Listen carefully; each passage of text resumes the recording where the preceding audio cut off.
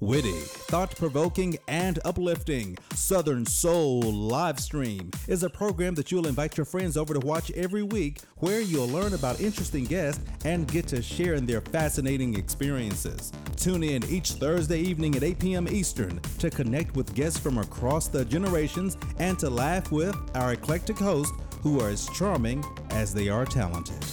And now, ladies and gentlemen, here's our host, Calvin. Tonight on what am I calling it? I'm calling it Good Trouble, right? And Discomfort. Ooh, y'all knew last week we were talking about I had no idea what I was going to call the show. Right? I'm like, I don't know, right? I can call it this one thing, but then if I call it that, people are going to be policing, they're going to be triggered and all kinds of stuff. So this is what I'm calling it: Good Trouble and Discomfort. Navigating fragility and mythology. And I just kind of kept it broad. But people with the eyes to see and the ears to, hear, they know what that means. But that's enough about tonight's show. Let me introduce y'all to Suzette. Suzette, I would love for you to tell us about what you do at Thick Descriptions, your background, things like that. First, if you don't mind introducing yourself, tell us about you, tell us about your organization. Hello, Suzette. Welcome to the Southern Soul world. Everyone. It is wonderful to be here. Thank you for the invitation. And great to see, hear, know that there are so many humans here. Great to be a part of this. So my name is Suzette Chang. And so let's pause right there. I will state the obvious. I am an African-American female with an Asian last name. And so that speaks specifically to Thick Descriptions. So I'm going to Thick Descriptions is the organization that I'm a part of. So I'm going to mix it up a little more. And all of this is true. I'm a native Californian, adopted Oklahoman that is a cultural anthropologist. I married a Jamaican, met him in Oklahoma. His last name is Chang. So let that sit for a moment. He speaks patois, does the whole Jamaican thing. His grandfather, I want to make sure I'm saying this right, migrated from Asia to Jamaica and left his seed. And so that's how the Chang came. And we met in Oklahoma. And as I said earlier, I'm a cultural anthropologist. Realized I wanted to explore why humans do what they do at the age of 5. Was in the Bay Area. That's where I was born and raised with my mom, and realized that there's this cool little kid that I want to play with. And I'm like, let's play, let's do this. We're having a wonderful time being the typical African-American female mother that she was and is. She's like, okay, Suzette, it's time to go. And I'm like, and then she takes it to that next level because, of course, Suzette is not doing what her mom told her to do. And so I then say, she then repeats it, and this time it's a little firmer. And with my very loud 5-year-old voice, I say, what about my white friend? And literally the entire department store just stands still. And at 5 years old, I realized that me stating the obvious made some people uncomfortable. In fact, in that case, everyone uncomfortable. So fast forward, realized that anthropology is actually a discipline. It's a study. It has been around for decades, if not, I almost said a century, but decades. And it is a qualitative approach of understanding why people do what they do, which then transitioned to starting an organization here in Oklahoma called Thick Descriptions. And what we do is we provide tools and educational resources to everyone. So a couple of our initiatives are STEAM, and us is anthropology. Don't know if you all know this, Oklahoma ranks 48th in the country as it relates to education. And so that's how we help to reduce that unfortunate but real number. During school breaks, we target specific communities and where education is a struggle, and we work with those kids to help bridge that gap. Another initiative is called OKE, or Oklahoma Educators Evolve. There's a lot of wonderful human beings here that want to make a difference. However, their cultural understandings with those youth that need to help is like daylight and dark. And so we provide them with the tools and resources to do that. And then our last initiative is Elephant in the Room Unboxed. Very similar to this platform. We talk about those big old elephants that everybody sees, kind of like when I was that 5-year-old. It's like, I see her, she's white. I said she's white. Oh, I'm not supposed to say it. Got it. And so that's what we do. Awesome. Awesome. Thank you, Suzette, for introducing that topic. And I know when you first told me about thick descriptions, I was like, wow, that's kind of cool. It's like, there's a whole, science, there's a whole study behind, the obvious. But, initially I was like, wait a minute, I have no idea what anthropology is. And I kind of like the way you broke it down, right? Tell me again, tell the audience this description of where you say, well, I think how you describe it, it's the, the obvious, the natural. I mean, describe that to me again, because, still it's simple, but at the same time, it's complex, right? It's almost like we live in such a complex world. The simple things seem hard, right? Do you mind kind of just describing that to us, like what are some observations that's natural that an anthropologist, cultural anthropologist would be looking at? So, for example, hair. Hair is a big, big deal. More so, and I can't say for men versus women, but in this case, I'll just focus on women, and I'll focus specifically on African-American women. So anthropology is based on biology, so our DNA, archaeology. Most people think of Indiana Jones, but it's a little bit more complex than that. Linguistics and cultural anthropology. Culturally, African-American women were expected to wear their hair a certain way for years. In fact, you and I talked about it. Madam C.J. Walker did a lot.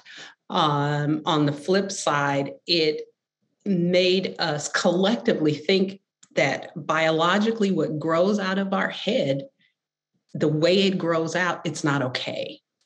Oh. And cultural anthropologists look at things from the way businesses are run, and we work to help fill those gaps.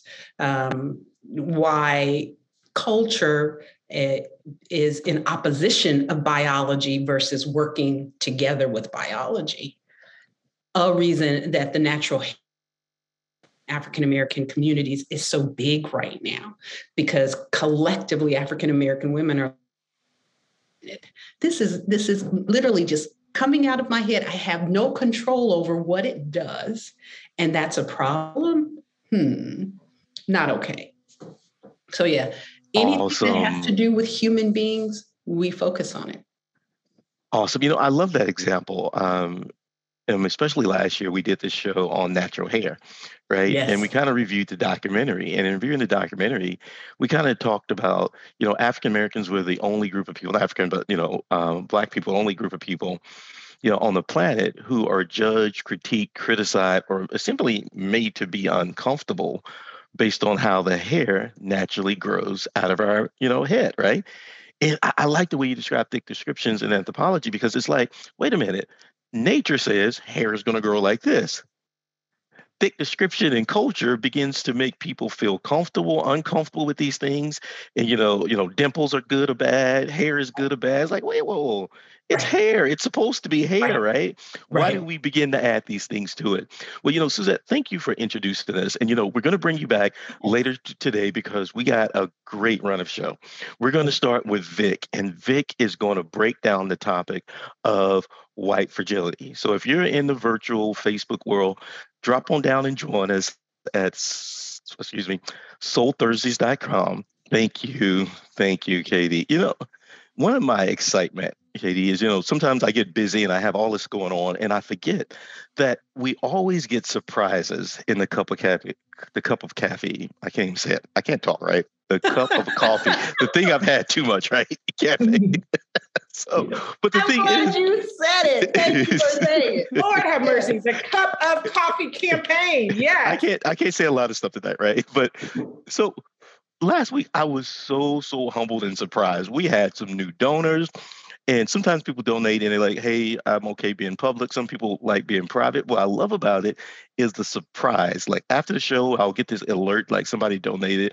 And I'm thankful. I just wanted to say thank you. And then one thing I want to do, Katie, is eventually bring back some of our donors and get them to tell us why they donated, right? Why they purchased too much coffee for the team, right? But, it's a great sign of appreciation. And we thank you guys for it. Doesn't matter if you purchase 1 cup of coffee or donate 5 cups of coffees, it's highly appreciated. And so I just want to say thank you to that. Up next is my brother from another mother. What is up, Vic? Vic, how you doing, man? Good evening. How are you? Good to see your face. Good. Thank you, man. It's been exciting. Has it been a year since you've been on the show? Was it about 12 months ago since you first was on the show? Maybe not quite, but close. And Vic, I just got to give you your title because, you got it, right? I remember when, people were like, hey, we like Southern Soul, but can you guys, be a little bit more multicultural? I'm like, I think we are, right? But he was like, well, we don't see no white people. And then I was like, okay, I know some white people. I literally said that, right? And then I called up Vic. I said, Vic, man, can you do me a favor? Can you be the first white person on Southern Soul? Vic's like, sure, right? So, and I'm appreciative that I can have that conversation with you. And I'm appreciative based on all the work you did in your book club, because I want to be honest, how I met Vic is so cool. A college friend, and I'm gonna let Vic do his introduction, but I remember when I first met him, I'm like, okay, this is kind of cool. And I kind of had these thoughts of these biases, right? I was like, yeah, I don't know what's going on. But the more time I spent with Vic, I learned a lot about myself and about him. And then what I learned about myself is I'm like, first of all, I'm Black, I'm African-American, I grew up in Texas, I know about racism, I know about this stuff. Through my connection with Vic, I got the inspiration to, I don't know how many books I read, 5, 10, I don't know, books on racism and the history of our country, of bias and pretty much everything. And I have essentially graduated to an OMG moment. So I just want to say thank you, Vic, for being that inspiration, because just because you live it don't mean you understand it. But it was through your book club and that inspiration that got me thinking about those things. So I just want to kind of say thank you to that. But I would love for you to introduce yourself again to the Southern Soul family for the people who weren't here last year and they didn't get a chance to meet you.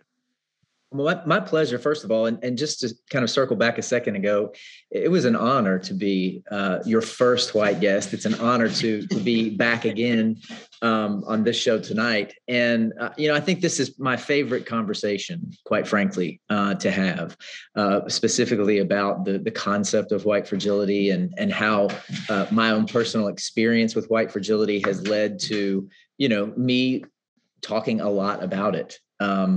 Once I finally understood what it was that I was experiencing when I was having my quote unquote fragile experiences. And we'll talk more about how, that can still happen, right? I don't think that we ever get to a place where we are immune as white people from the experience of white fragility. It's a very insidious thing. And so, we'll get to that. But just to say a little bit about my background, I came into this conversation because I started working in the HIV services arena in 2008. And that was about the time when the face of HIV, so to speak, shifted from being a white gay man to being a usually young Black man of color. And the statistics have shifted at alarming rates since about that time. So much so, in fact, that the CDC about 3 or 4 years ago said that if trajectories do not somehow become interrupted, 1 in 2 Black men who have sex with men will acquire HIV in their lifetime. 1 in 2, half. Okay, this is a CDC statistic. Now, in comparison, the same statistic for white men who have sex with men is 1 in 11. Right. 1 in 11. That's a huge gap. Exactly. It's a huge gap. And anybody who doesn't think that, and I know that I'm most likely not speaking to anybody on this, in this forum tonight, but anybody who thinks that a health disparity is not a real thing or that different circumstances apply to different lives in our society. That statistic alone, I think, is enough to pretty much put that myth, since we're going to talk about some myths later on, that's a myth. Health disparities are very much a reality. And so learning about why, okay, that was where I came from as far as, okay, well, that's obviously a statistic. Why is that? What's going on? So then that led me to learning about racism. And that also led me to, for the first time in my life, being in rooms where I was the only white person and there were probably 200 people of color. And so that's a really interesting position to be in when you don't understand racism. And when you were raised like I was in a little Southern bubble where you, as a white person, I'll say me, have no concept of my racial identity. I have no concept of what it means to be racialized. And that's something that we talk about in this book, White Fragility, or the author does, is that white people tend to have no concept of themselves as a racialized being or a race. Instead, white people in this country are socialized to see themselves as being the norm, the standard, and any other races being races or racialized. So when you have no knowledge of yourself as a racial being and you are the only white person in rooms full of 200 whatever black people, 200, 300 black people, you're going to learn today. Is exactly what happened to me. Nice. Exactly what happened to me.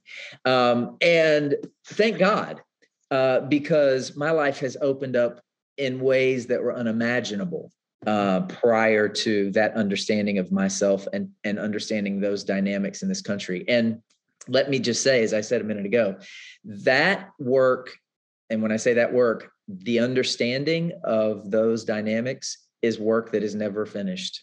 This is work that I am committed to doing the rest of my experience in this body. Because I realized that just as soon as a white person feels like they've reached a place where they get that and they no longer need to really have these conversations, or they don't really need the diversity, equity, and inclusion trainings anymore because they've covered it, that's the point at which we can almost be the most harmful. And that's something that Robin DiAngelo, our book author, White Fragility author, speaks about as being almost nice racism. As a matter of fact, she wrote a whole book about it, a follow-up called Nice Racism. And that is that when you see yourself as being a progressive, educated, aware white person, then you tend to forget how you are socialized, and that a lot of times bias is a very unconscious thing. So all that to say, I had a very powerful experience with White Fragility about 10 years ago. I was working in HIV. I was working with a very prominent Southern educational institution known as Vanderbilt University, which, by the way, is also known and associated with racism and being racist and being white supremacist and all of those things. And we'll just put it right out there because that's real. I was a representative of Vanderbilt at an organization, a Black Pride event. And I was the only white person at this particular event. And I was attending with my Black colleague. And one of our friends, who was one of our coworkers at the time, was on the mic and was making announcements and said, "Vic Sorrell, how's that white privilege working for you tonight?" When I tell you that I spun like the Tasmanian devil, that's an understatement. Right. I lost my mind. I was so furious, humiliated, so concerned with the experience I was having in this space, right?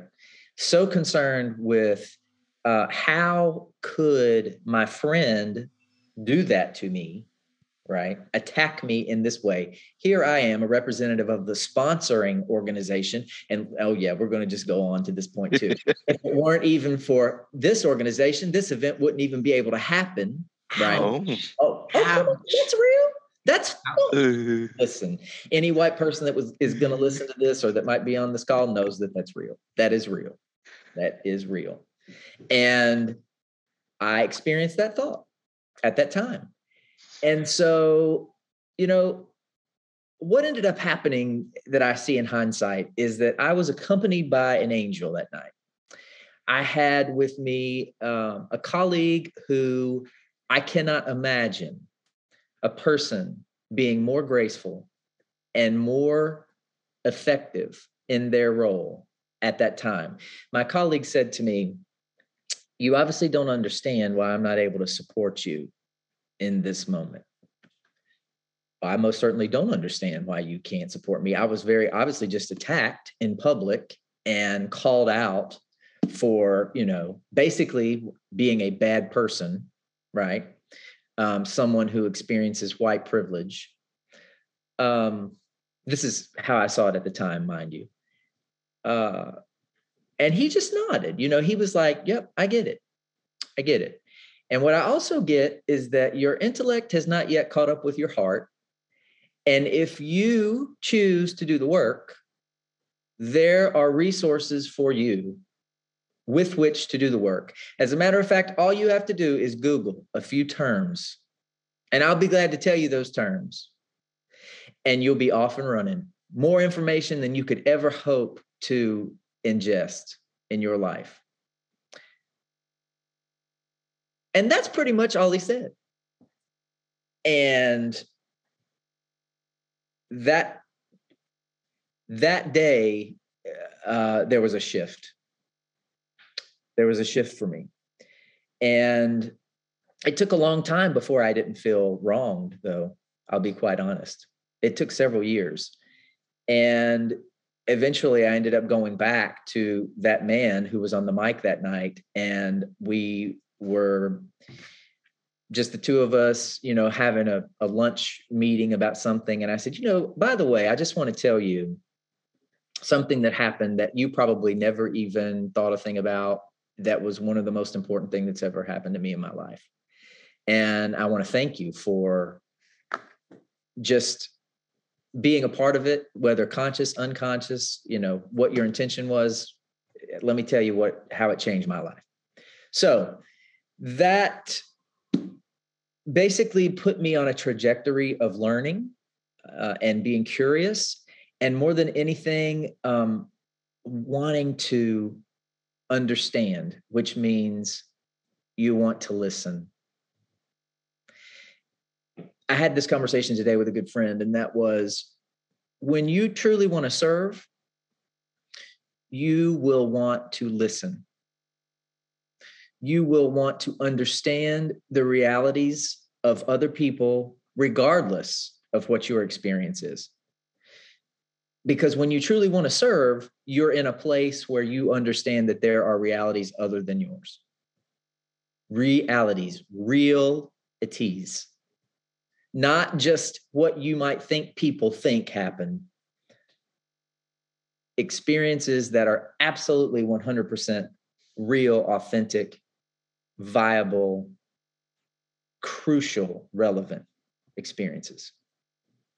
So that led me to this book, White Fragility. And basically this book gave me the words to call the experience that I had. Oh, that's what happened to me that night.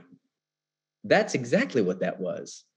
And the thing about White Fragility is that it keeps so many important conversations from happening, because when people of color, for instance, are willing to take the risk of letting a white person know how something that they did or said could be racist, a lot of times the simple word racism, the simple term racist, because of the fact that white fragility is so real, will shut down a white person to the point that they can't hear anything. They can't hear the gift that they are being given. They can't listen because they're so distracted with the way our society has shaped racism to the point that it is unable to be perpetuated. So let me say a little bit more about that. In the book, the author talks about how after the civil rights movement, racism, in order to be legitimate, had to be intentional, and it had to be something that was very much within the understanding and agreement of the perpetrator of the racism. Meaning, if a white person was able to say, that wasn't my intention, or you misunderstood what happened, then the racism was not considered legitimate after the civil rights movement. We have laws now that keep this from happening. So, I don't agree that it was racism, and therefore it's not racism. So very powerful in that we became a society, especially for white people, prominently for white people, where being racist became synonymous with being a bad person. It went underground in that respect. So the fact that we are socialized in a racialized system that is led by predominantly white people, the effects of that socialization go unacknowledged. Instead, racism becomes about being a good person or a bad person. If you're a bad person, you might be racist. If you're a good person, you can't possibly be racist, right? Well, so when we as white people don't have the opportunity to understand this is not about you being good or bad. This is about the reality of living in white skin in a society where you were socialized. We're all socialized. We don't escape that experience, period. And so what are the effects then of being socialized in a society where predominantly the people who make the decisions and create the systems and the structures are white? What happens? Their bias gets carried into those systems and structures. What happens when you're white? You absorb that bias, right? Most of the time, bias by nature is unconscious. So absolutely, it's possible for a good, whatever that is, white person to perpetuate racism. The result of the effects of their socialization. But when we keep racism in the context of good and bad people, then we spend more time as white people defending our moral character than we ever do listening to how our socialization is coming out of us, squirting out sideways a lot of times, right? And in the most inopportune and potentially harmful ways and times. Awesome. Thanks for that overview. Thanks for that backdrop. Sure. In having speakers, share their experiences. First of all, I consider that a gift, right? Because you don't have to share that with us. And so thank you for sharing it. And I love a solid why, because the why begins to become the foundation of it all. Mm-hmm. And jumping into the book a little bit, you share with us why you chose the book. Tell us something, and I think you're going to share with us, a few video snippets, but kind of, give us, some of, because initially I remember before the book, I would hear the word white fragility. I'm like, well, I think that's that thing they do when you walk by and somebody clutch their purse. I think that's a thing to do when, somebody arrives, Hispanic of color. I was reading some research recently out of North Carolina, and they began to talk about how Hispanic people were having the same experience that Black people were having. And before then, it was just like, well, isn't that like a Black thing? People clutch their purse, isn't that, But then all of a sudden, the people who had migrated from Mexico, they were like, wait a minute, what is this thing that's happening, right? But then they have their Black friends and they're talking to their Black friends like, wait, it happens to you, it happens to you. So I said it to say, at first I thought, I'm like, isn't that, white fragility? So I didn't really get it, right? But in stepping into this book, I began to read and realize, and Suzette, feel free to share your perspective when we were kind of chatting earlier, when we were just talking about how deep it goes. It's much more than the clutching of a purse. It's much more than, the locking of a door.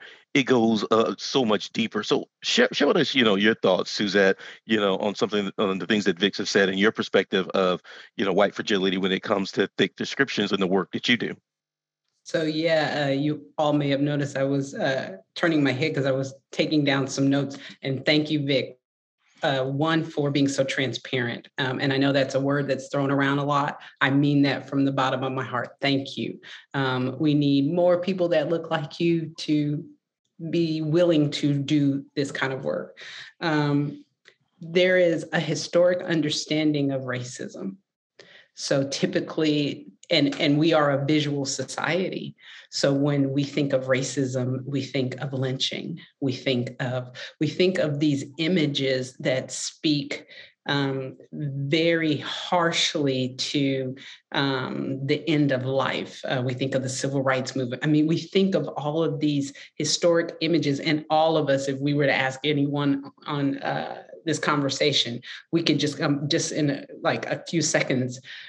And what you are speaking of, and more so what this author is speaking of, and she is an amazing human being for writing this, it's those micro incidents that are woven into each of the systems here in the United States. So when you think of systems, you think of education, you think of finance, you think of all of these things, they're woven into it. And so the expectation is, as I said earlier, that to be European American, to be white is the standard. And so not only is it who these human beings are, it's also the aspiration historically. And I'm bring that back to the hair. That's why Black women, we pressed our hair and permed hair, because the aspiration was to be white versus, and that was also the standard. When having these type of conversations with European Americans that are not ready to have them, it is very similar, Vic, to what you said of, what do you mean? How dare you? Yeah. And it even in some of the curriculum that we offer, we talk about politeness and how politeness is viewed as, I'm not racist, I just said good morning to you. And whiteness is also, it speaks to an issue of it being a nationality. Like, to be white is to be American. So if you are white, therefore you are American. So where does that put everyone else who isn't? Let me tell you what, just real quick. I had one of the most heated discussions with somebody I love dearly about what is an all-American girl. Oh. And I said to him, I said, you know exactly what you see and what I see when we hear the term all-American girl. Right. Unfortunately, it doesn't look like me. Wow. Well, Vic, I would love to get a snippet of the author of the book, because I think you got something queued up that you can share with us and just kind of tell us about the backdrop. Because in addition to the book, I think she's well documented in describing what inspired her to write that book. Exactly. Let's see.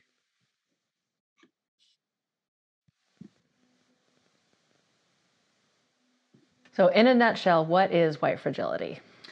Well, when I coined that term, the fragility part was meant to capture how little it takes to upset white people racially.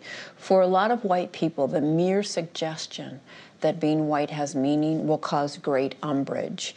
Generalizing about white people. Right now, me saying white people as if it had meaning, one, and as if I could know anything about somebody just because they're white, will cause a lot of white people to erupt in defensiveness. I think about it as the sociology of dominance. This is how we maintain our dominant positions.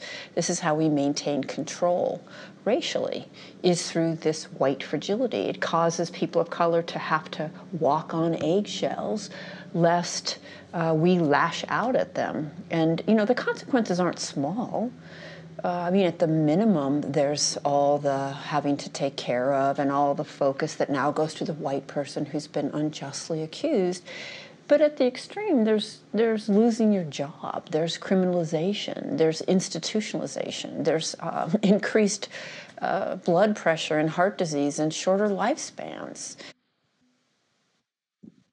Wow. And I really wanted to touch on, she didn't go there, but, you know, I think that it's so true that this conversation is so much a life and death conversation. You know, when we talk about what happens when unarmed men of color are shot multiple times while running away. This is life and death, period. Okay. This white fragility issue, this socialized racism, structural racism that is socialized into us, in my opinion, and I'm certainly not alone, we see it materialize in ways such as that. Mm-hmm. So this is, you know, I have a good friend who this conversation in general, she always says, lives are at stake. Absolutely, yes. That's why this conversation is so vital. Lives are at stake every minute. That every time we can have this conversation, it's so important for it to happen.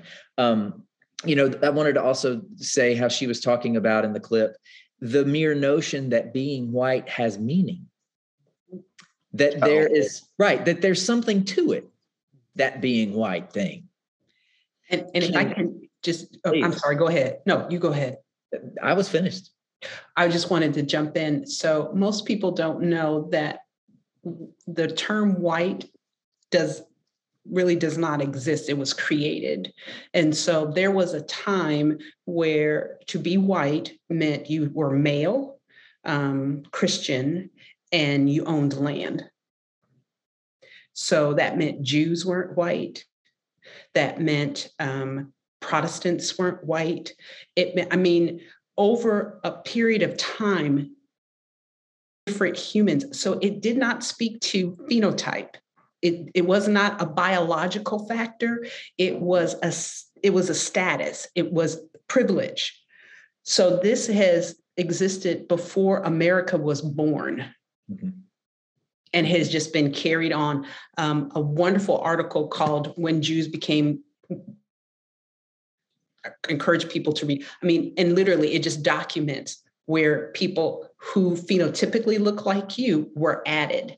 And interestingly enough, women were like an afterthought, even if they look like you, but that's another conversation. Mm-hmm. You know, I'm getting excited just because of the excitement. And you were actually speaking on, and I don't remember which book, Vic, we read, where it kind of talked about the different groups who begin to almost request permission to be included in the category white, right? I think I remember it was one of the books we were going through, and I think I remember some other European groups who were not included in the white group. And over time, more and more people were supposedly adding themselves to that category. But before we get there, let me give you guys what to expect, because I want to kind of pause this for a second because I'm excited. But I want to make sure that we get to, I'm calling her the feature Jill, because I got to make up, right? I got to eat crow, y'all. So just excuse me while I recover, right? But, you know, Jill is up next. And what we're going to do after we talk to Jill, and hopefully Vic, you can hang out with us. We want to come back and all of us on the screen, me, you, Suzette, and Jill, and just kind of recap, right? And at that recap is our opportunity to kind of just talk about everything tonight. Because, as we go through this, I'm thinking about the iceberg of a topic that we've dived into tonight. The iceberg of a topic that we've ambitiously tried to cover in 90 minutes. But we're going to get there. But at the same time, you can't boil an ocean. We're going to get there. We're planting seeds. And I know Tamika's going to drop in the chat that article you're talking about and if you find it, please do, Suzette, share it in the chat because I definitely want to reference that. And when I publish this show, I'm going to make sure that the links that we're referencing, the books, the videos are also shared. And Vic, if you don't mind sharing that video clip in the chat that you were playing, that'd be also. But let me go ahead and pull up Jill as I get her on the screen, because what I want to do, and I can only imagine her excitement, right? Because with Jill and the work she does, I can just imagine her getting excited just hearing us talk about these things. And as she's turning on her video, I want to kind of give you guys some insight. At Southern Soul, we kind of big time now, right? So we just minding our business. And eventually somebody like Jill, she's like has this super PR person, right? She's like, hello, I'm super PR person and I represent Jill. And that's why I get the names confused, right? That's I'm saving face, right? And they were like, I represent Jill and I would like her to be a part of your thing at Southern Soul. I'm like, wow, y'all okay, cool. So Jill's like, yeah, I'm big time, but I ain't got with y'all, right? So I'm excited, right? That, we are at a place now that, instead of prospecting and finding people like Suzette and Vic, now people like, they find us. So I'm just excited about it. But, and Jill, if, how you going, Jill? Can you hear us? How you doing? I can hear you. It says I can't turn on my video. I think you have to enable that. Oh, okay. I thought I had made that for you. That's actually me. I am in fact a dolphin. Cool. That image is pretty cool. I just fixed that, and now you can. I essentially turned off a bunch of features tonight just because we were, having such a deep topic that I want, all of us to be able to have a great conversation and, make sure we don't have any, I call them trolls, right? Like the Billy Goat Gruff. I didn't realize that trolls on the internet are kind of like the troll from Billy Goat Gruff. You guys remember Billy Goat Gruff? They trying to cross the bridge and then the trolls like you can't cross. And I forget what they used to say, but I guess that's where the term comes from, but it's real. Anyway, Jill, thank you for being here tonight, and I already saw, because I got an alert that Jill has actually donated and bought us some coffee. So girl, thank you. What is up? I am so glad to be here. And you read my mind. You looked right through my screen, through the dolphin and into me. I was so excited to hear all of this and to be here with all of you holding this heavy stuff in such a loving and heartful and light way with the heavy stuff. It just, we gotta keep some dessert, on the side with the main course. And it is so exciting. So I tell you what, you and I are gonna, chat for a while, and then we'll pull Vic and Suzette into the conversation. But if you don't mind, Suzette, just introducing yourself and what you do. Is I know you do so much, right? But the thing that really, really stuck out to me is just, you had your one pager and all of the awesome work you do, right? And Tamika's going to share your contact information in the chat so people can follow you and things like that. But tell us about yourself. Tell us what you do. Tell us about this thing, these white on white, focus groups. Please tell us about you. Sure. So, gosh, I come by this stuff honestly. My Aunt Phyllis in 1946, white Jewish woman, 19 years old, integrated a segregated bus, and mayhem and love ensued. The driver called her N-word lover. You get off the bus, and she would not. She went all the way to New York, and people who would never have talked to one another. So I want to make a short film about this. So it's kind of I come by this interest, honestly. A recent turning point came for me when it was after, I'm about to say something that can be traumatic, so I'm just going to mention it, and then I'm going to go on. After Dylann Roof committed the multiple murders of the Black churchgoers. And to a person, my white friends were all saying, what a monster, lock him up, all these things, which was typical among my white liberal and progressive friends. And I looked at this picture of this young white man, and I looked at especially his eyes. And what I saw was something that actually looked familiar. It looked like the look that my autism spectrum son used to get before he had a violent tantrum. And so I had this moment of, holy, this could be my son. He is somebody's son. And I need to take this on as my issue as a white person. How do we as white people solve this heinous, horrific, yet again, fatal problem of white supremacy? And it's not going to be by heaping further shame and dissociation, because I think a lot of the white people who were calling for him to be punished in one way or another were not actually expressing care or concern. Am I supposed to admit the person who just, oh, somebody else did. Okay. They were trying to dissociate. I'm not that bad. We need to point out that we're good white people and not bad white people like that person. So then I started leaning in more and saying, wait a minute. Same system that created Dylan Roof also created me and you and all of us white people. How are we going to address this? Because this is our collective problem. And it was then that I started to think about the collective white psyche as a thing, and to look at it kind of as a big dysfunctional family. So think about a little family where you've got, let's say, dad's an alcoholic, mom's trying to cover it up.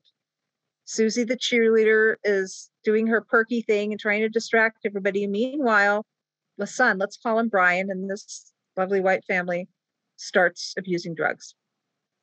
Now the whole family is focused on Brian. Brian is the identified patient. This is the family's way of not dealing with dad's alcoholism, which is where it all started, because now they've got Brian focused on, how are we going to help Brian? So in this big dysfunctional family of whiteness, these white people who are committing murders are expressing for the collective white body the collective distress of white supremacy mythology. They're expressing a psychosis, which is not simply of their making. This is 400 years in the making, and they are only the most visible and most fatal expressions of that psychosis. And I do think that white supremacy mythology is a kind of psychosis that warps the white mind. And I am really, really sorry. I wish I could stop it right now. I don't want any more of you and your families and any more Black and brown people and my family getting harmed. Period. Well, Jill, thank you for sharing that, because, as you shared your story, I like what you described. First of all, thank you for sharing. And I'm left speechless because as you share your story, I'm thinking about that moment where, as many humans, as Suzette would say, have the opportunity to dissociate. This is, I'm over here with the good people, those are the bad people, but you did something different. You said, wait a minute. Not only that can happen in my town, not only that can happen in my neighborhood, not only that can happen in my family, you said that could happen in my household. But in sharing that story, you also told me that that wasn't always your perspective, right? As you tell the story of your family member who integrated that bus, you weren't always the person out on the front line having these white on white workshops. You were just an average kid, right? I mean, you mind telling us about some of that? Well, I always had an inkling. I always had inklings along these lines. I went to a high school that was 70% Cuban. I came out to myself and and then later to the world as bisexual. I embraced my Judaism. I always had pretty strong anti-racist leanings, and I wasn't afraid to speak up. But I hadn't thought about it as deeply and in the way that I'm thinking about it now.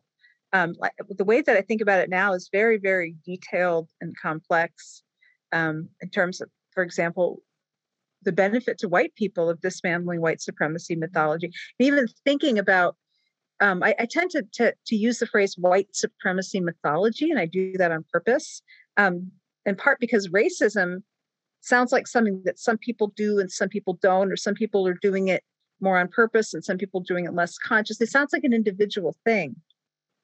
But when we talk about white supremacy mythology, I'm referring to the incorrect beliefs, which is why it's a mythology, this notion that white people are somehow superior to others, which is not true, of course.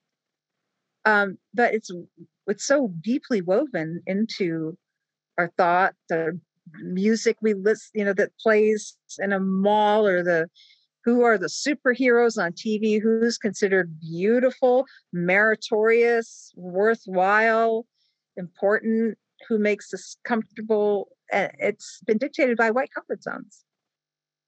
And we're just beginning to sort of peel that away. And I still get surprised at how deep and insidious, like my friend and mentor and colleague, Cleo Managua, I don't know if he's on this call hiding out, but I'll come to him and say, look, we've got a show that's got black on black up. He's like, yes, and what else did you notice about it?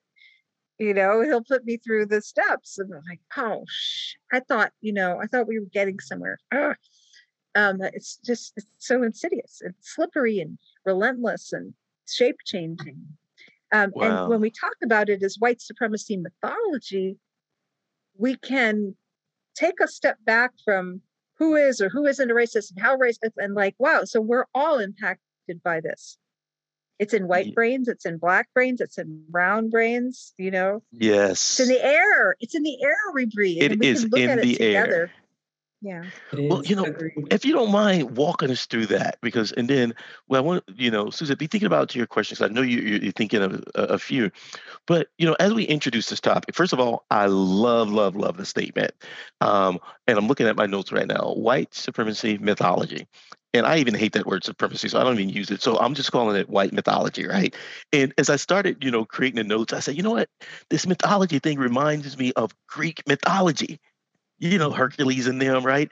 And I'm like, oh, and I was just chatting with somebody today. I'm like, I wonder back then if I'm going to have to do my Greek, research. I'm like, did they really believe in Hercules and them? Or, what was going on doing Greek mythology, right? So what I did is I shortened the term. I said, you know what? I'm just going to call it white mythology for now, right? And I joke, right? Because I think of some mythology such as Disney World and, pilgrims and, and all this other kind of stuff, right? Is in this mythology goes deep, right? It goes into history and all this other kind of stuff. But I'm wordplay and I'm, expanding on your term, but I love it. But before we go, let me back up. Go ahead. Well, can I ask you about your choice to take the word supremacy out of it? I'm really curious about that. I'm a big person in words, right? People, I joke, right? High school, I took about 4 or 5 years of Latin, right? And I love words, right? And in loving words, I believe that with certain words, you can speak power to a certain thing. And, so for me, I don't like the word because I'm like, you're kind of speaking power. No, don't get me wrong. It depends on the audience too, right? But for me, I'm like, I don't even speak power to that word. I don't use it, right? Mm-hmm. But if I just think about the mythology, for me personally, when I put emphasis on that mythology, then it really begins to unpack, how many places it shows up, right? Supremacy may show up in this, world of racism, but mythology shows up in so many places. Now that's for me as I begin to unpack it, right? But anyway, you got me talking. Talking is for the Saturday night. I tell people that's when I do more talking. But tell us this, Jill. I would love for you to walk us through because you have this model, right? You called it the White Supremacy Mythology. That's WSM Mindset Continuum. I love a continuum, right? Walk us through that. Like, I'm geeking out, right? Because I'm like, whoa. I love a continuum. Yeah, I know it's so geeky, right? Tell me about this. What is it, and how do you describe it, and how do you use it, especially in your workshops? Like, how does all this work? What is a WSM mindset continuum? What is that? Okay. So, first thing I want to say is that I'm sure that all of you already know it. When I start to describe it, you go, oh, yeah, I know what you're talking about. So basically, let me step back about 25 feet from it and say that my observation is that white supremacy mythology, its deep-rooted history and how pervasive it is, impacts white minds as well as everybody else. And it does so in these very predictable kinds of ways. And I want to go back to refer to something that Vic was saying. I am going to answer this. I want to give just a little bit more context. This idea of I'm a good person, right? Well, so I do think that most people are very good at heart. And our natural impulse when we find ourselves in the end of a perpetrating wrong, like we were crowded together on a bus and you just had your foot bandaged up because you got it broken or something. The bus lurches. I wind up stepping on your foot and you go, ouch. And I say, oh my God, I'm so sorry. I would want to do something to make you feel better, like try to help you elevate your foot or get some ice or help you get off, whatever it is. I would want to do something to rectify that. Otherwise, I might feel ashamed or in denial, right? So white supremacy is being, like for a white person, being born into a culture that places us on the receiving end of unearned privileges at the expense of Black and brown people. There's no one thing. When I find that out, there's nothing I can do about it as one person in this moment. And so I organize my response along a very predictable set of mindsets. And at the far, far end are the overt white supremacists who are like, yes, of course, white people are superior. And a lot of times these are poor and working class whites who are kind of railing against the broken promise of whiteness, but they don't have a critical analysis. They don't have, a lot of times they were abused and their own historical familial trauma is all braided up with white supremacy. And they're picking a strategy to give them like a temporary sugar high and feeling of belonging that scapegoats Black and brown people and Jews and queers and, you know, on and on and on. But Black and brown people are bearing the brunt of this, as we know. So that's one end of the continuum. And then you have somebody who may kind of feel that way, but would not go and put on a hood or storm the Capitol or burn a cross on the lawn, but they might get grumbly if one of their children were dating somebody with a darker hue, and they might, you know, not hire that person. Like they're harboring some of those things, even if it's not overt. And then you have sort of like the nice liberal, or maybe what Robert DiAngelo called nice racism, the nice liberal family. You know, in one of my workshops, I give a handout with these characteristics. It might have been what you were looking at, Calvin, and this 70-year-old woman said, oh my God, were you into my family? This is verbatim what we were told growing up, that, you know, we don't talk about this. Bringing up race is itself racist. And so this is a mythology. This is a place on the continuum where people's minds rest that feels most comfortable for them, that enables them to cope with, not transform, mind you, but cope with the absolute psychosis that is white supremacy mythology. And then we're going to go further up the ladder. And then there's a stage of kind of shaking off the haze, like there's a little blip in the matrix. Like, wait a minute. Huh, what? Oh my gosh, I didn't realize. And then, you know, none of this is necessarily very straightforward. People can shake it off and then relapse. You know, this is too much. I don't want to deal with it. And then a little bit further up is, you know, the white people who will put a Black Lives Matter sign in their window, and which personally I think may be a more sort of sophisticated liberal way of dissociating. I'm not, don't break my windows. I'm not one of those white people. Black Lives Matter. Okay. Right. And then there, what Vic was alluding to is, I call a lifer, like somebody who feels that this issue is really so powerful as to really be the issue of our time. And we kind of organize our lives, or a significant part of our lives, around trying to untangle and repair and heal it.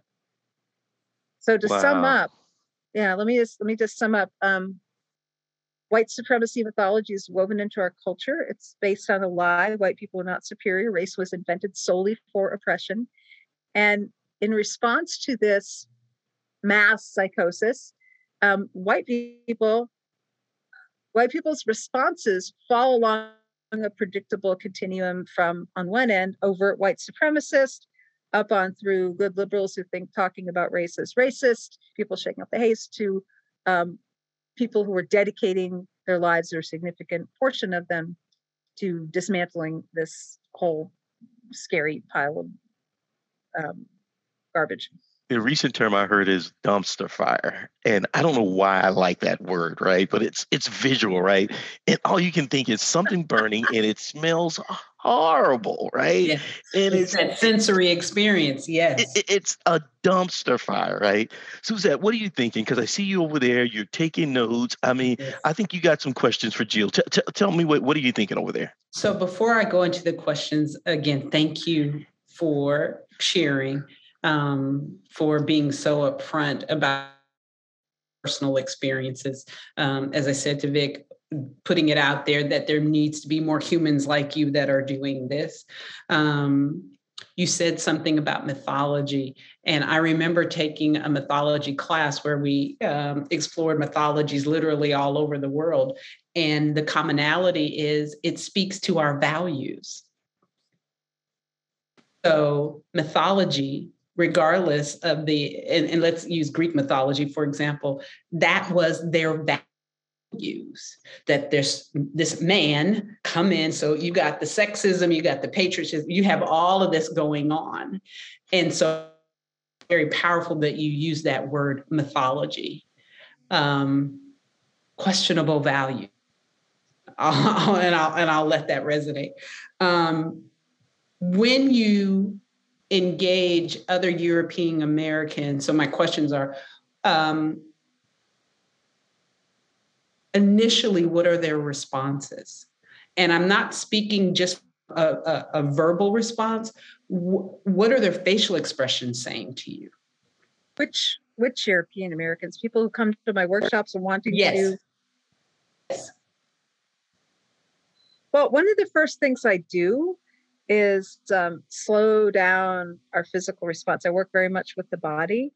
And Yes. so like we'll build a whole workshop around the exercise of think of something that like a relative or a high school friend said to you recently along the lines of, if something that was triggering, like, well, you're really the problem because when you bring up race, you're actually perpetuating the problem. So something that would make us kind of, have a triggered reaction. What we do is we slow down that reaction, because in real life, we don't get to do that, right? We kind of have to manage our reaction and trying to think on top of that and trying to, are we trying to preserve the relationship? Or do we not care? And so we get to slow down our reaction, and lo and behold, stuff comes up during that time. We get to kind of shake it off and be with it, and unpack it and kind of comb through it.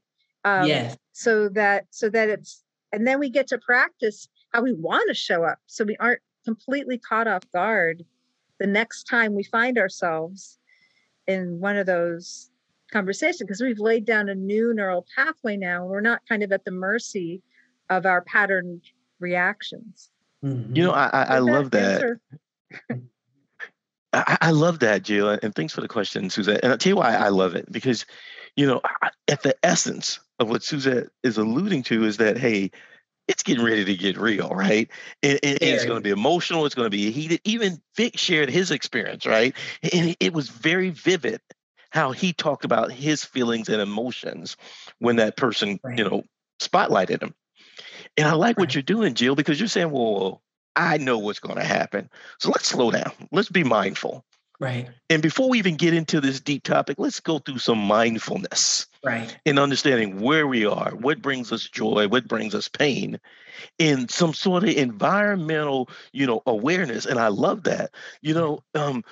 One more question, Suzette, because what I want to do, because I'm watching the time and I try to, stay on the agenda, but I don't want to rush it, right? So I tell you what, a few things. We got a few questions, and I want to bring Vic back, but I want to make sure that Jill gets to share with us anything that she hasn't already shared, because I know we're only, once again, at the tip of the iceberg.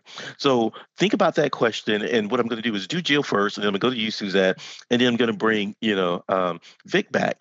Jill, you shared with us the tip of the iceberg based on the work you do, the passion, the why you do it, the complexity, this spectrum, right, of responses of the things that people have been socialized from early on, how they should see and perceive these things. I was joking with Suzette earlier. I'm like, this thing, ought to be in the DSM, where they say this white supremacy mythology is in the DSM.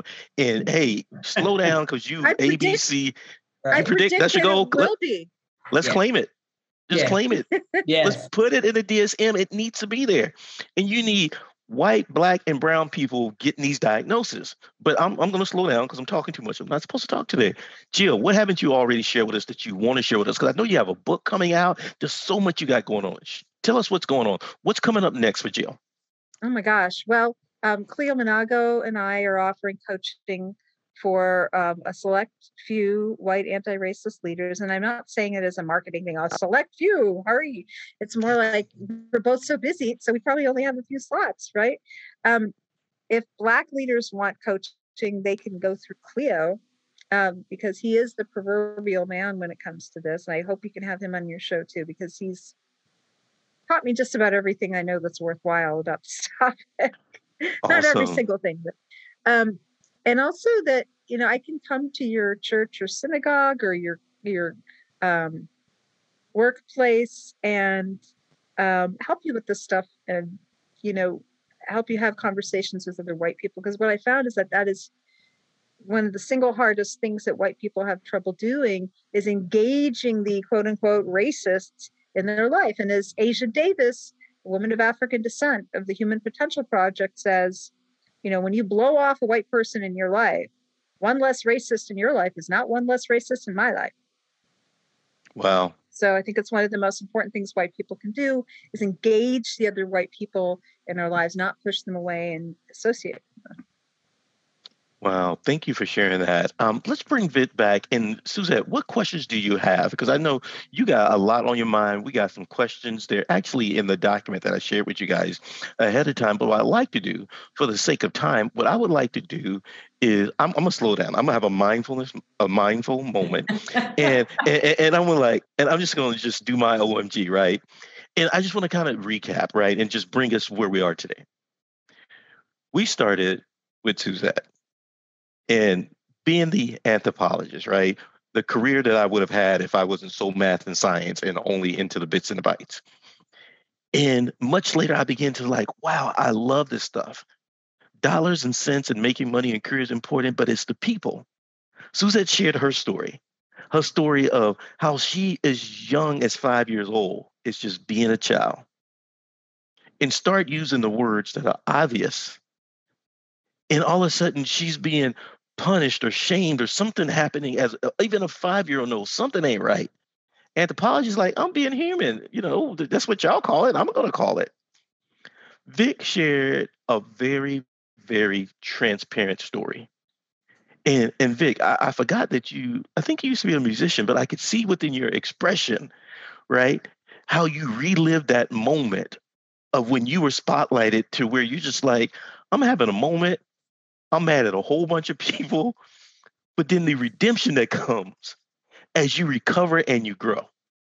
And Jill, I'm just going to have to call you our futurist, the person who's doing work on this white supremacy,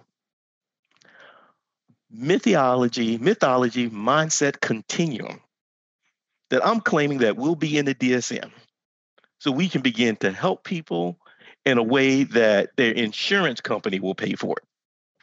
So thank you for bringing in this story and kind of beginning to see not just the past and then the present, but what the future of this topic can look like. Mm-hmm. We have my brother Vic back. Suzette, what's on your mind? Tell me what you're thinking. What question do you have for Vic? What question do you have for Jill? What are you thinking? So my questions for both Jill and Vic is, how do you see melanated humans helping you in your work? So with that said, there are people of color who have taken the stance, that's y'all problem. I'm not dealing with it.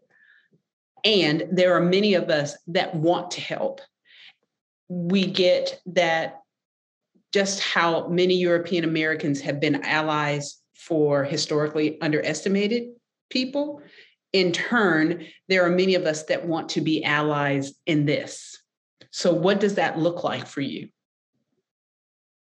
Great question. I'm gonna let you guys decide who's gonna go first, because Suzette got the questions, y'all. Vic, would you like to go? I just talked a lot. You know what I'll say is quick, and so the word that comes to mind is critique.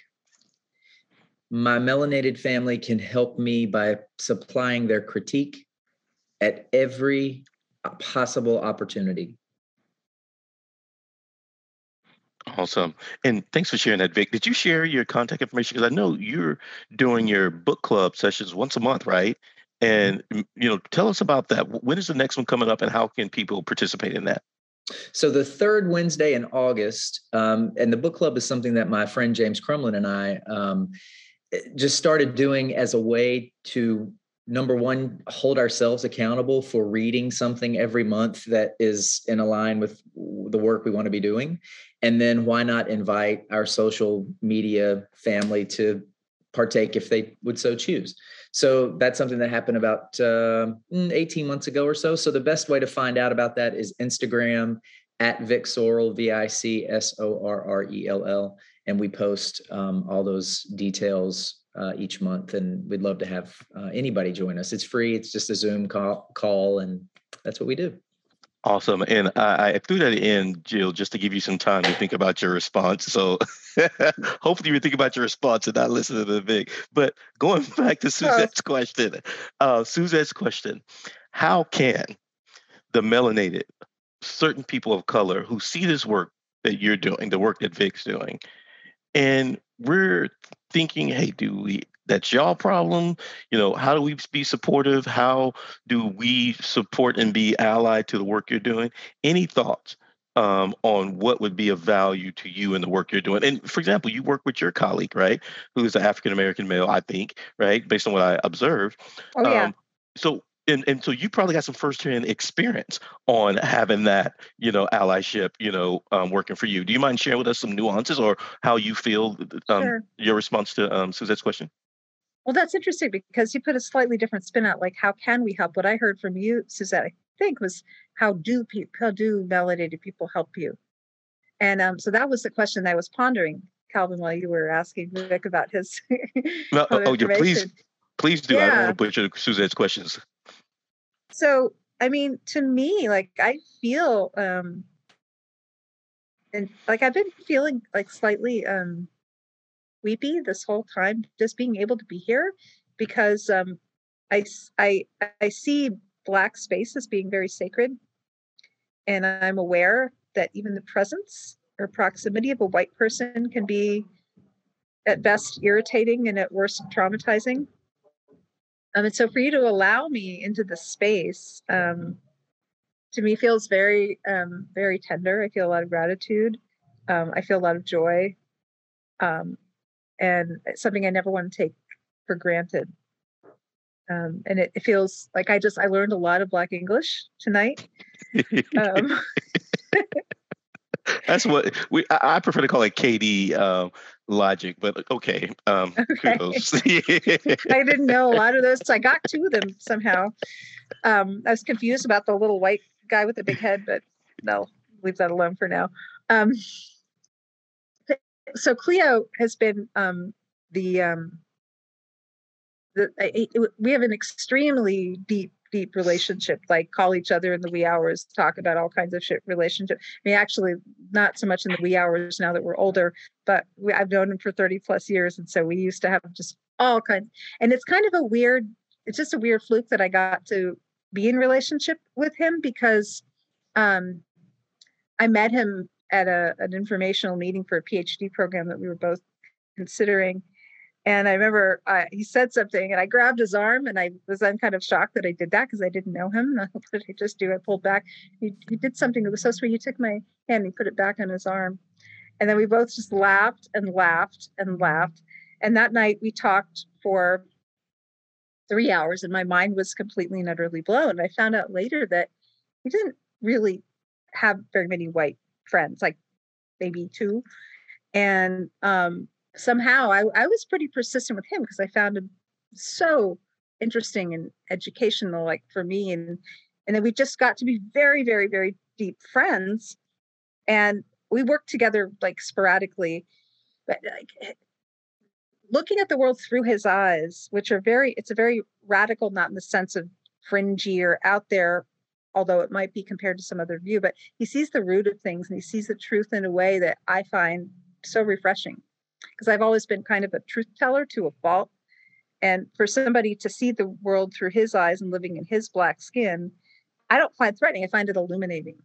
So that's been the biggest help, because he's been willing to open to me as a human.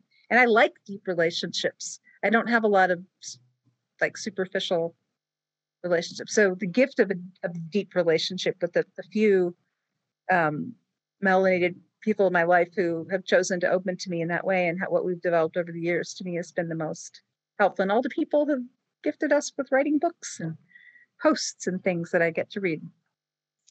Awesome. Jill, thanks for sharing that. And, I definitely get a bit teary-eyed because, the way you describe it, I chuckled, and at the same time, I yearned the moment. And I remember it was a episode of Big Brother where they did this invitation to the cookout, as they would call it, right? And it was cool because it was the first time melanated people of color had won in Big Brother, and they had this cookout scenario, and I loved it.